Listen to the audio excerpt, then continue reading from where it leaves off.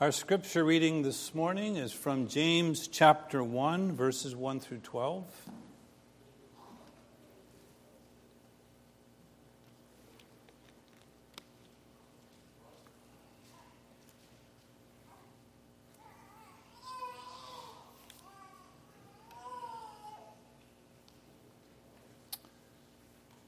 Congregation, listen carefully.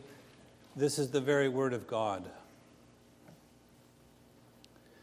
James, a servant of God and of the Lord Jesus Christ, to the 12 tribes in the dispersion, greetings. Count it all joy, my brothers, when you meet trials of various kinds, for you know that the testing of your faith produces steadfastness.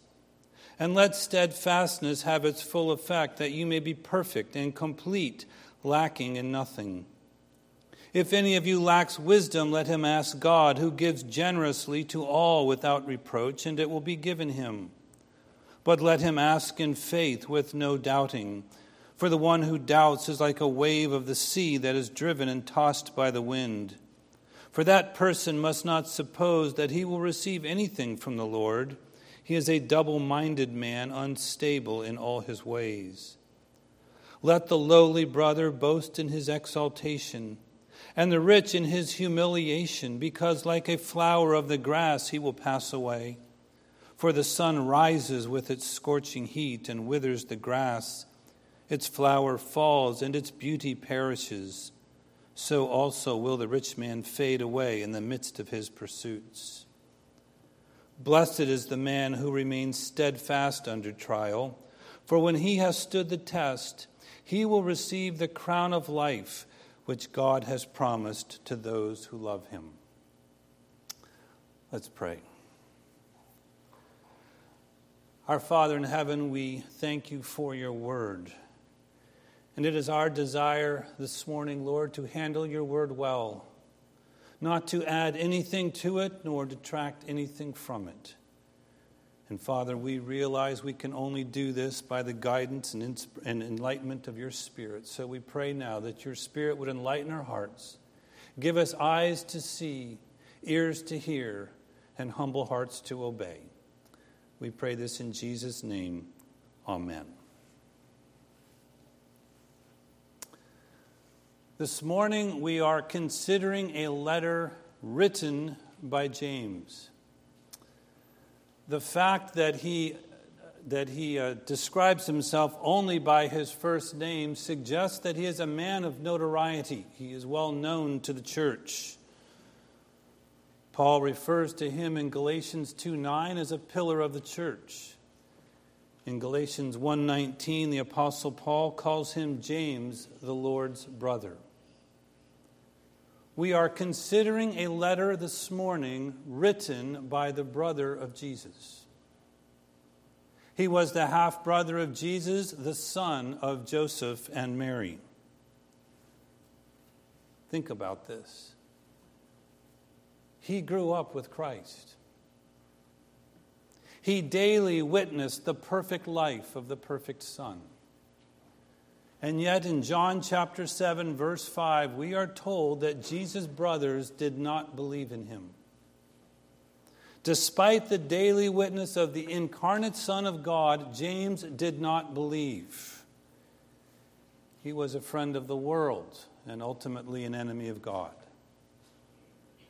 And in 1 Corinthians 15, that wonderful chapter by Paul on the resurrection, we are told that James had an eyewitness account of the resurrected Christ.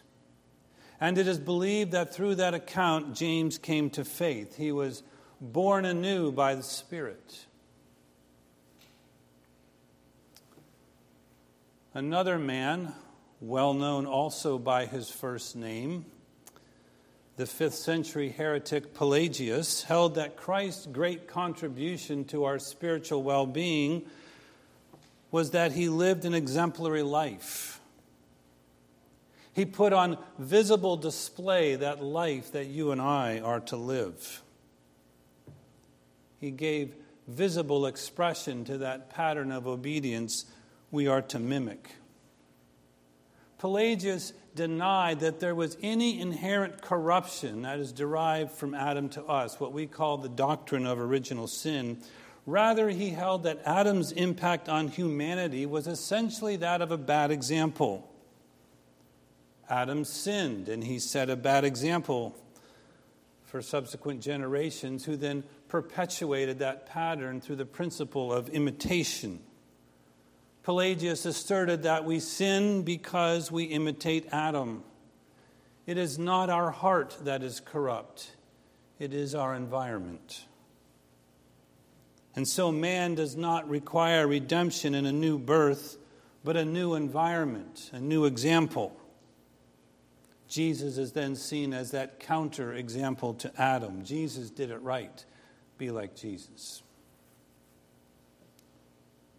Well, perhaps you can see that in the story of James, you have the story of one of the most anti-Pelagian events you can possibly imagine. James grew up with Jesus. He saw the exemplary life of Christ. He was constantly exposed to the perfect example of his sinless sibling, and yet through it all, James did not believe. He rejected the Messiah. You see, like so much of Israel, having a bloodline which ties you to a hero of the faith, whether it's Abraham in the past or the Messiah living in your own home, it is of little value if it is not paired with saving faith. And yet still, does it not seem odd at first glance that James in his greeting does not mention this unique relationship he bore to Jesus? Why not introduce himself as James, the brother of the Lord? Wouldn't that enhance his credentials? Wouldn't that give greater weight to his words if he were to point out that he had an exposure to Jesus that not any of the 12 apostles even had? Why would he neglect this? Well, it's likely because being a blood relative of Jesus didn't profit him, and because it was replaced with something far greater. James chooses to introduce himself not as the brother of Jesus, but a bondservant of God and of the Lord Jesus Christ. Through faith, he bears a new relationship to Christ. He is a bondservant of Jesus, not by natural birth, but by supernatural regeneration. And the Greek word that is here translated bondservant is a very strong word. It can even carry the sense of enslavement. To be a bondservant of Jesus is to be bound to him. It is to be under his supreme authority. It is to be overshadowed by the Spirit. It's to have one's affections taken captive by God. James is now subjugated. He's subjugated to the hope of heaven. James is now enslaved. He's eternally enslaved. Eternally enslaved to love, joy, peace, patience, kindness, goodness, faithfulness, gentleness, self-control. He is a captive of the Lord forever. In the irony of those many reversals we see in the Bible, James is a slave to liberty. And so he is now free to serve the Lord. He is no longer the brother he once was. He is now a bondservant to Christ. And Revelation chapter 1, verse 1 reminds us, using the same word, that we too are bondservants of the Lord, bound to Christ in glory. And this bondservant writes this letter to the 12 tribes who are dispersed. That's an interesting way to describe his audience. The 12 tribes of Israel haven't existed for some 700 years by the time James writes this epistle. 700 years prior, the Assyrians came down and carried off the 10 northern tribes. They are no more. So why would James use such an antiquated phrase? Why would he refer to the church as the 12 tribes? He does so because he is pulling from Old Testament prophecy. when those 12 tribes were about to face exile, when those enemy nations were pressing upon them, doing the bidding of God to judge Israel for their unfaithfulness, God sent his prophets. And the prophets brought the word of God to Israel and reminded them that it is their unfaithfulness that put them in this predicament. But then the prophets did what we know them so well for. They looked into the future. And in the future, they saw glory. They saw many wonderful events coalescing in one period, the age of the Messiah.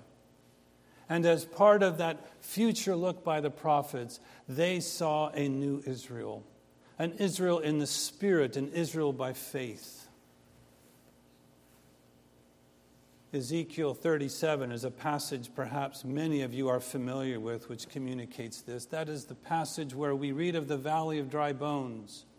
And there the prophet sees this vision from God. He sees Israel as in a valley of bones, and they're dry, they're dead. And God breathes on them, and they take on flesh. And then God pours his Spirit into them and makes them alive.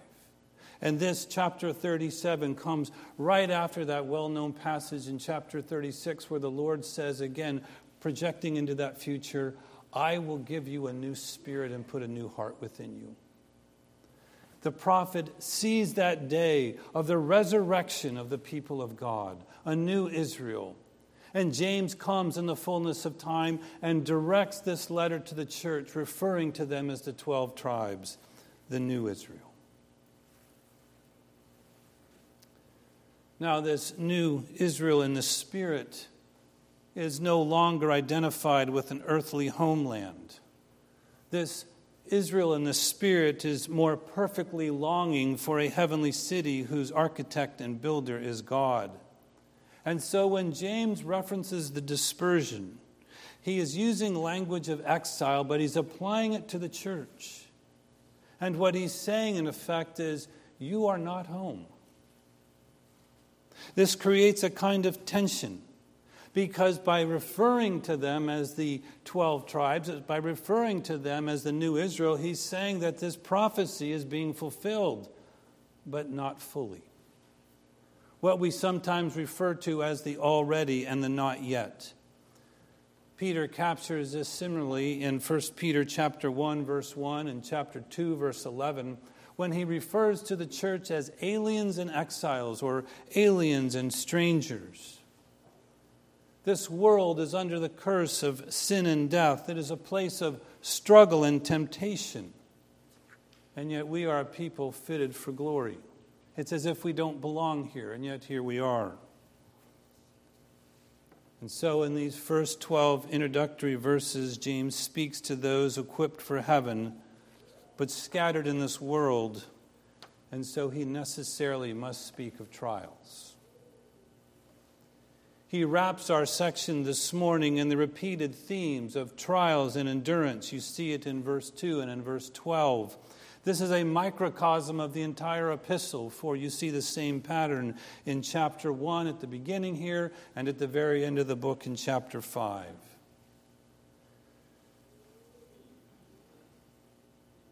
The struggles of this world fall upon all indiscriminately.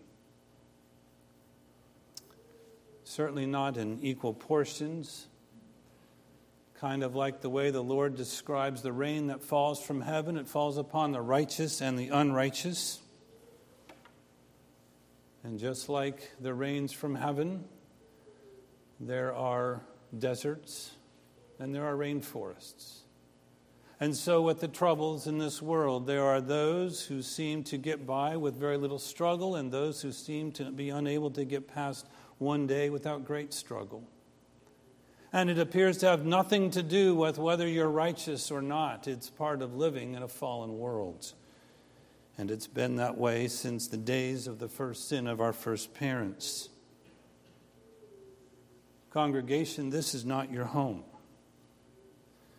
James is writing this letter to you who are a member of the 12 tribes, separated from your home for a time, dispersed.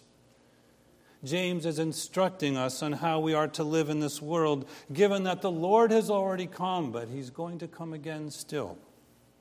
Given that we are seated in heavenly places and yet daily wrestling with powers and principalities of darkness in a place that serves up sorrows seemingly without end. How does one live in the overlap of two such very different worlds? Seated in the heavenlies, yet spending our days in this fallen place. And this leads to an unexpected and challenging turn. James places the reality of trials before us, and then he exhorts and commands that we consider it all joy when these trials come. That phrase, all joy, is moved to the very front of the Greek sentence. He does that for emphasis. He's not using hyperbole. He's not intending to exaggerate. It's a point of emphasis. Verse 3 equates trials with the testing of our faith and points out that this testing produces something of inestimable value. It produces endurance. And endurance brings us through trials to the final day, a day captured in verse 12 with the awarding of the crown of life.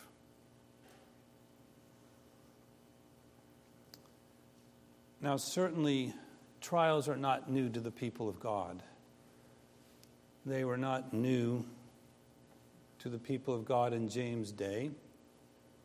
In fact, if you go look at the book of Job, believed to be perhaps the oldest book of the Bible, Job was tested. Everything taken from him. He had lost property, loved ones, even his own health. And then there were those comforters who, in effect, added salt to his wound.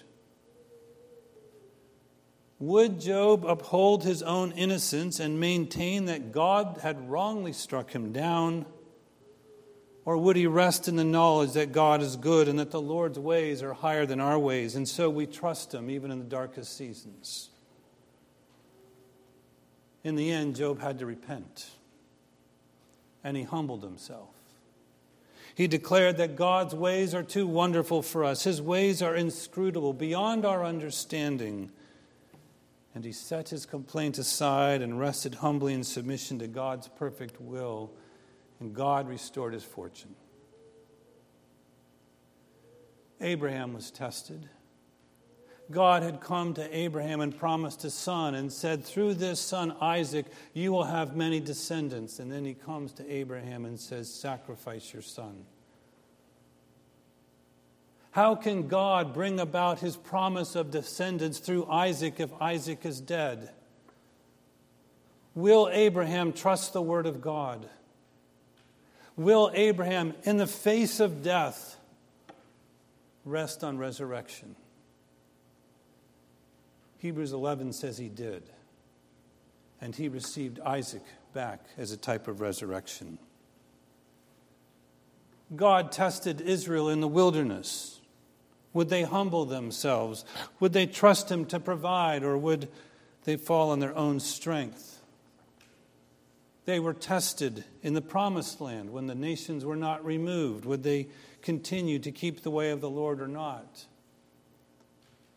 Through all these things, through all these trials, God sustained them. But though God sustained them through all of these Old Testament trials, were they ever exhorted to consider the trials a source of joy?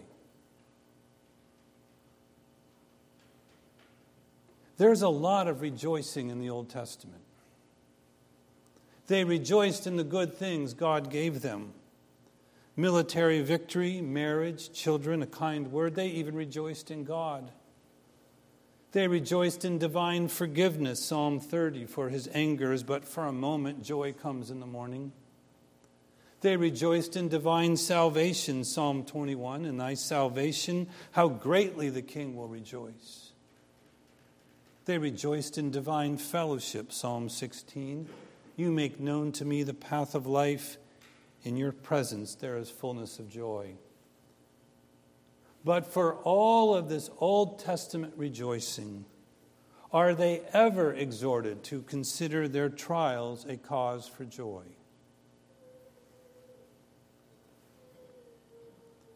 What has changed as we go from the old to the new?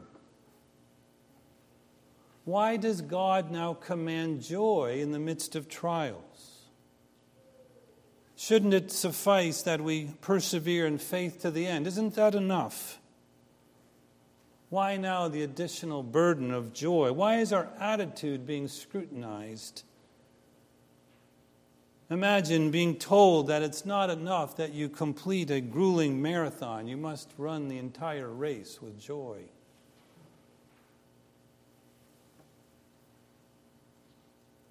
Pelagius was wrong. Christ is not merely an example.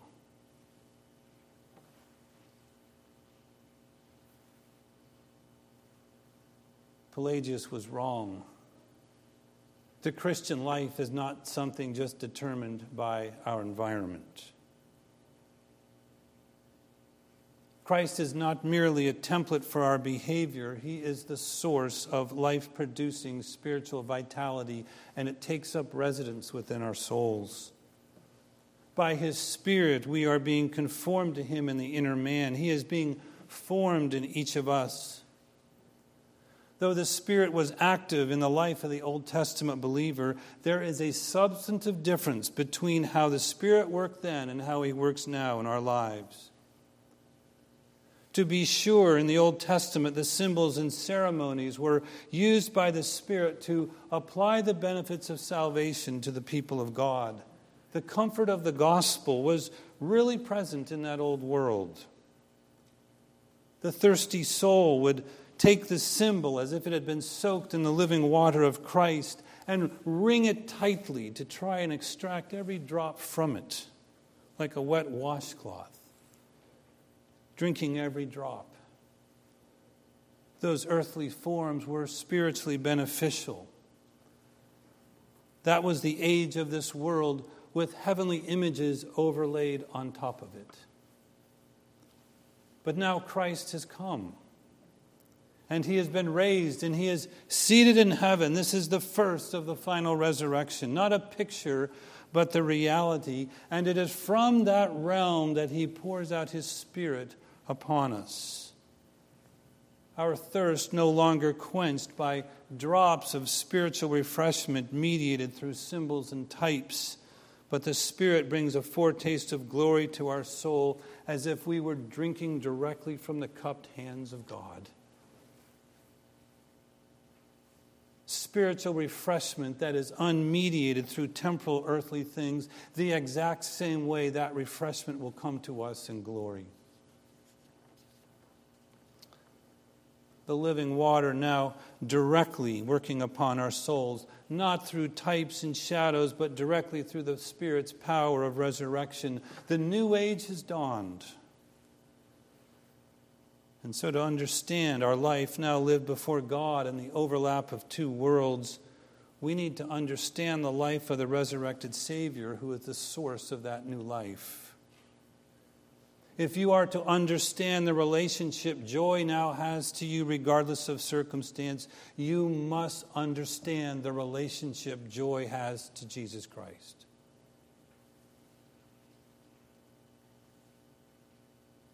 Where does true joy originate?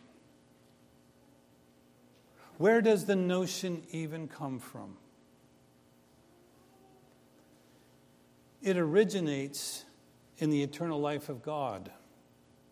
It is one of the divine attributes.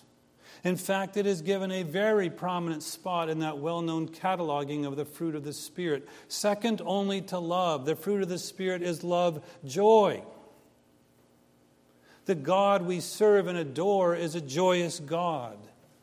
True and lasting joy is not born from circumstance. True and lasting joy is not born at all. It's an eternal construct found in the eternal life of God. And so you see, it is well-founded to think of heaven as a place of unending joy, because the heavenly arena is God's abode and reflects God's nature. And we are being conformed to that arena. as the Savior is now resurrected and ascended, that is where Christ is now seated, in the world of unending joy. And it is from that world that the Spirit brings Christ's gifts to the church, gifts which carry the aroma of glory. And so we are necessarily, in some sense, always connected to that joy. Consider these words from Christ. John 15:11. These things I have spoken to you, that my joy may be in you, and that your joy may be made full. Or consider in John 17, that high priestly prayer, Jesus' words of prayer to the Father when he says, these things I speak in the world, that they may have my joy fulfilled in themselves. We have Christ's joy.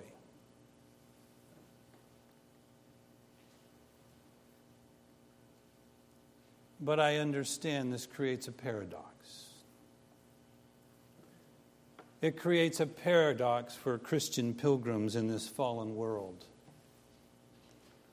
For in this world we suffer and we are exposed to trials, but in Christ we are enveloped in joy. And so how am I to understand this joy when the never-ending battering of this world weighs me down with sorrows and seemingly removes any sense of joy from my experience? And how does it bring any clarity to me to call something that is not joyful a source of joy? It seems at best confusing, and it could be far worse. I'm supposed to have joy. I have Jesus. He is reigning in the arena of joy. His Spirit is giving me gifts of joy, and yet I have no joy. Maybe I don't have Christ. Maybe I'm not an object of divine favor. And you can see how this can just spiral downward. We must understand a couple of things. One, this joy which is ours now is not yet what it will be in glory, when there is no enemy rival, when there is no overlapping of two ages. And two, this joy does not remove trials and sorrows from this world, but asserts itself even while trials and sorrows continue. It's not that we don't feel sorrow in trial, but there is now a competing, ever-growing hope in us fueled by God Himself. Listen to these words by John Calvin. It is indeed certain that all the senses of our nature are so formed that every trial produces in us grief and sorrow, and no one of us can so far divest himself of his nature as not to grieve and be sorrowful whenever he feels any evil. But this does not prevent the children of God to rise by the guidance of the Spirit above the sorrow of the flesh. Hence it is that in the midst of trouble, they cease not to rejoice. I know many of you are probably familiar and are very fond of that wonderful comfort we read in Romans chapter 8, verse 28. There we're reminded that God works together for good in all things to those who love Him and have been called according to His purpose. Events in this world don't happen apart from divine purpose and plan. And this is true of the hard experiences too. This is why they can be called tests. God ordains them for a purpose. Trials produce endurance, and endurance brings us to the finish line where we will be complete, lacking in nothing. It is the great wonder of our sovereign God that He can take these trials and out of them associate them with the reward. They're actually used by God to further my pursuit of the reward. To that end, the trial becomes itself a stimulant of that end-time joy, yet all the while still remaining a trial. It loosens my white-knuckled grip upon this world and repositions my embrace more fully upon the Christ-centered world to come. God uses these trials for his own glory. He uses them to produce in us the very thing we need to have joy in their midst. The trial leads to endurance. Endurance brings me to the finish line where I am perfect and complete, lacking in nothing. Consider these words from the Apostle Paul in Philippians chapter 4.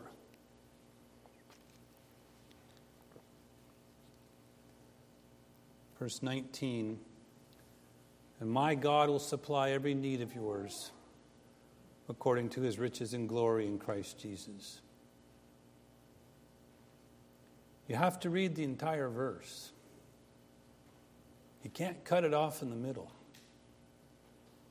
It doesn't say, and my God will supply every need of yours, period. He says, my God will supply every need of yours according to his riches in glory. That's where the remedy is. Hebrews 12:2 reminds us that Christ endured the cross for the joy set before him.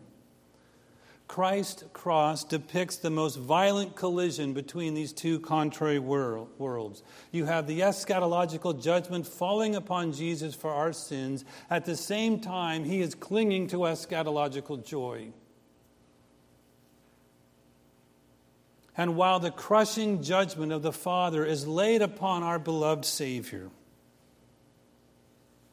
he had contact with joy. But please note this. He was not laughing. This was not giddiness or lightheartedness. His joy was packaged in hope and the assurance of the incomparable blessings to come, but the season of agony on the cross was not removed. It's not one or the other, it's both.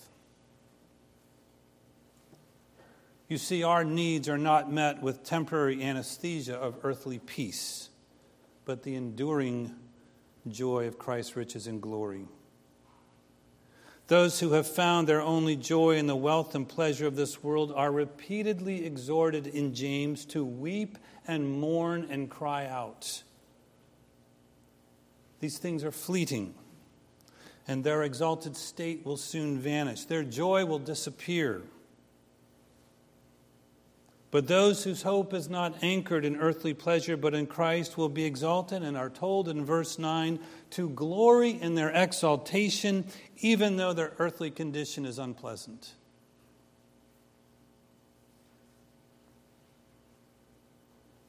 Our passage closes in verse 12 much like it began, with a focused lens upon perseverance in the midst of trial.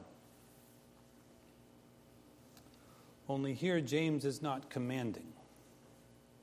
Here it is an indicative. Here it is a statement of fact. Here it is a beatitude. Here it comes to us not from the perspective of the already and the not yet, but from the perspective of completion. Here it is considering the situation in the light of a completed act, and the one who perseveres is called blessed. Blessed is the man. Language that echoes what we read earlier in Psalm 1. In Psalm 1, the blessed man walks in integrity before God. He is like a tree planted by streams. He endures in heat and drought. His leaves remain green. He continues to bear fruit because he drinks from that stream. The unrighteous are like chaff. They are blown away. They disappear. If you are a believer in Christ, then you must look at your life this way. And the call to consider all joy becomes a necessary expression of your faith in the faithfulness of God. Joy is a part of who you are regardless of situation, because it is a part of the Christ who is being formed in you. But this joy is not to be confused with giddiness or a momentary lighthearted feeling. That can sometimes be a part of it. It is deeper. It is firmer. It is all-encompassing. And it is eternal. The point here this morning that James is making is not to implore us to emotional reform. James is not demanding that we create a feeling. The point is to center us on Christ. It's to center us on the never-ending, incomprehensible abundance that we have in Him. When we conform our thinking and our response to trials in a Christ-centered manner, then we will wear suffering differently than the world does, taking greater inventory of the glory that is ours in Him.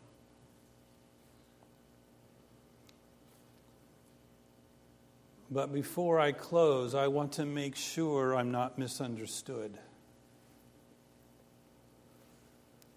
Please do not misapply this. The call to consider it all joy is not a call to ignore empathy in the presence of a suffering brother or sister. We are called to mourn with those who mourn. So be genuinely sympathetic and compassionate, grieving and hurting with them.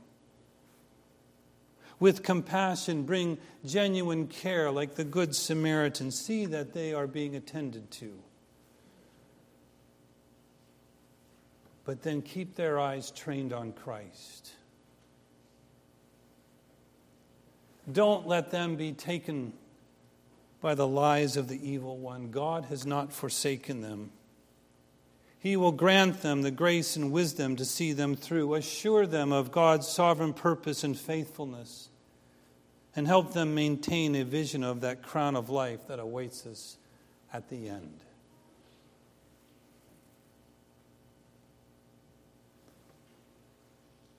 James was born a brother of Jesus. But he rejected his brother, and when Christ died, they were siblings no more. What a lost opportunity. What a joy it would have been if James were a believer and had been raised with Jesus. But now he writes as one who understands. Now he writes as one who believes, as one who is a member of the new community of God. And from that perspective, it is intriguing that one of the favorite words used in this short epistle by this former sibling, occurring on average almost 4 times a chapter and twice in our passage in verse 2 and verse 9, and that word is brother. Now united to Christ by faith, he enjoys a sibling relationship with his Lord which will endure. He now rejoices in his brother by faith, who is the source of everlasting joy. And through this sibling union he has with Christ, he now enjoys a sibling relationship with the church. And the Spirit of Christ now forms the image of Christ-centered joy in his soul. It forms a part of his identity. It's who he is. This is the indicative out of which he commands us all to count it all joy. He is not asking you to manufacture joy. He is asking you, he is commanding you to participate more fully in what Christ has done and who we are in him. And his story is your story too, if you have loved Christ. Listen to the words of the Apostle Paul. I am filled with comfort. I am overflowing with joy in all our affliction. Listen to the words of the Apostle Peter.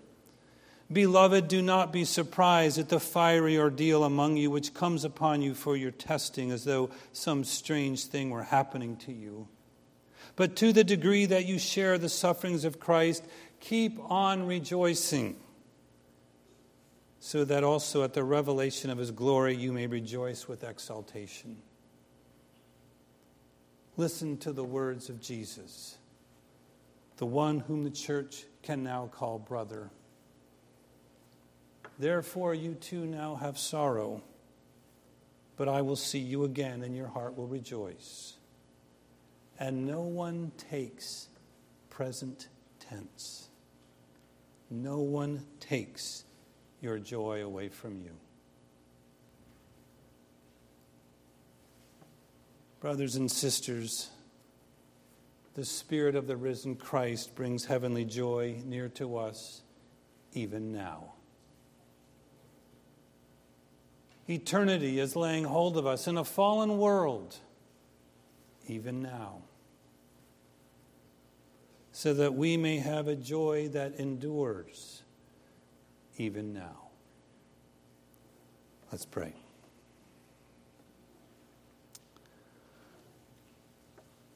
Father, you have indeed supplied all of our needs according to Christ's riches and glory. In his death we find our sins judged, and in his empty tomb we find a picture of our own tombs. And in his ascension we find the source of our joy.